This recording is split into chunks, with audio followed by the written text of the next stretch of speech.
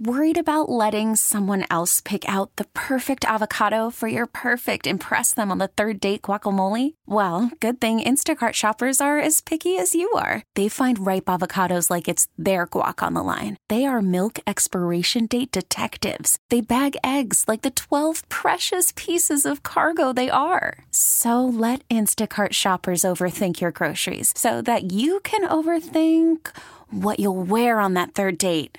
Download the Instacart app to get free delivery on your first 3 orders while supplies last. Minimum $10 per order. Additional terms apply. News that matters to you around the Bay, around the world, around the clock. All News 106.9 and AM 740 KCBS. It's Thursday, March 16th, 2023. Fans of The Cure aren't feeling like heaven. We'll have more on this with our tech and business reporter. I'm Pat Thurston. KCBS News Time is 12:31. CBS News Brief. Dramatic video was released today by the U.S. Air Force of a confrontation between Russian fighter jets and an American military drone over the Black Sea. CBS's Cammie McCormick. The video shows Russian pilots dumping fuel on and flying in front of the U.S. drone, then a collision in which the drone's propeller can be seen damaged. Treasury Secretary Janet Yellen today. Today we're joined by Bloomberg News reporter Chris Palmieri. Ticketmaster's under fire once again from yet another group of music fans. This time it's The Cure. The band kept ticket prices as low as $20 for their upcoming tour, but fans are finding that tacked-on fees are more than doubling the price of some tickets. The band's singer, Robert Smith, even took to Twitter, posting, quote, "I am as sickened as you are by today's Ticketmaster fees debacle." So, Chris Palmieri, thank you so much for being with us. How did these fees get to be so darned high?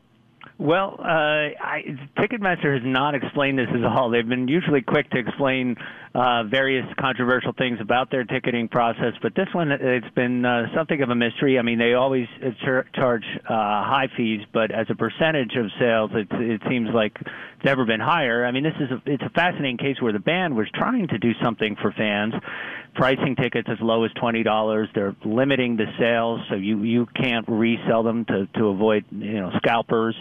You had to be a verified fan in that whole process in order to even get them, and yet still it backfired against them and certainly against Ticketmaster. Well, Ticketmaster and other concert promoters have long said they're against scalpers, but then they allow people to resell the tickets at a marked up cost on their own site. Then they just get to charge another round of service fees.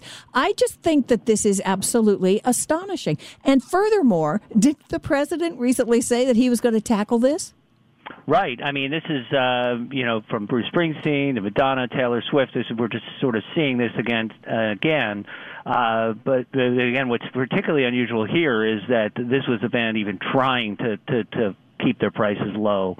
And, we've seen the, people posting screenshots of they bought $20 tickets and there was another, $40 in fees added onto the purchase. So it's sort of tone deaf, I think, on Ticketmaster's part. But if a band can't do anything about it, it doesn't seem like anybody else could. And as everybody, are they stuck? I mean, it seems as if we're talking about the Ticketmaster owns the market. It seems as if there should be some other way for bands to be able to sell tickets to their fans.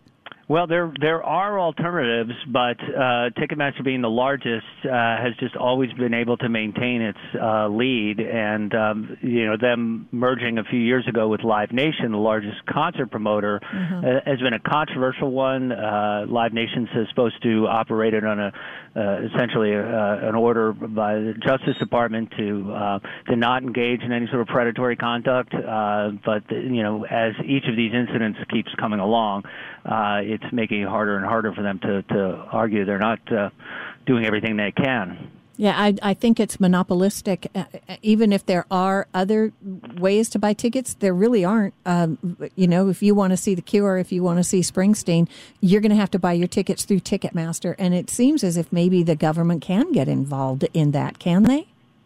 There were hearings, recently in Washington, and I expect the pressure to keep up. Again, we haven't heard anything about Ticketmaster in the last 24 hours, from them.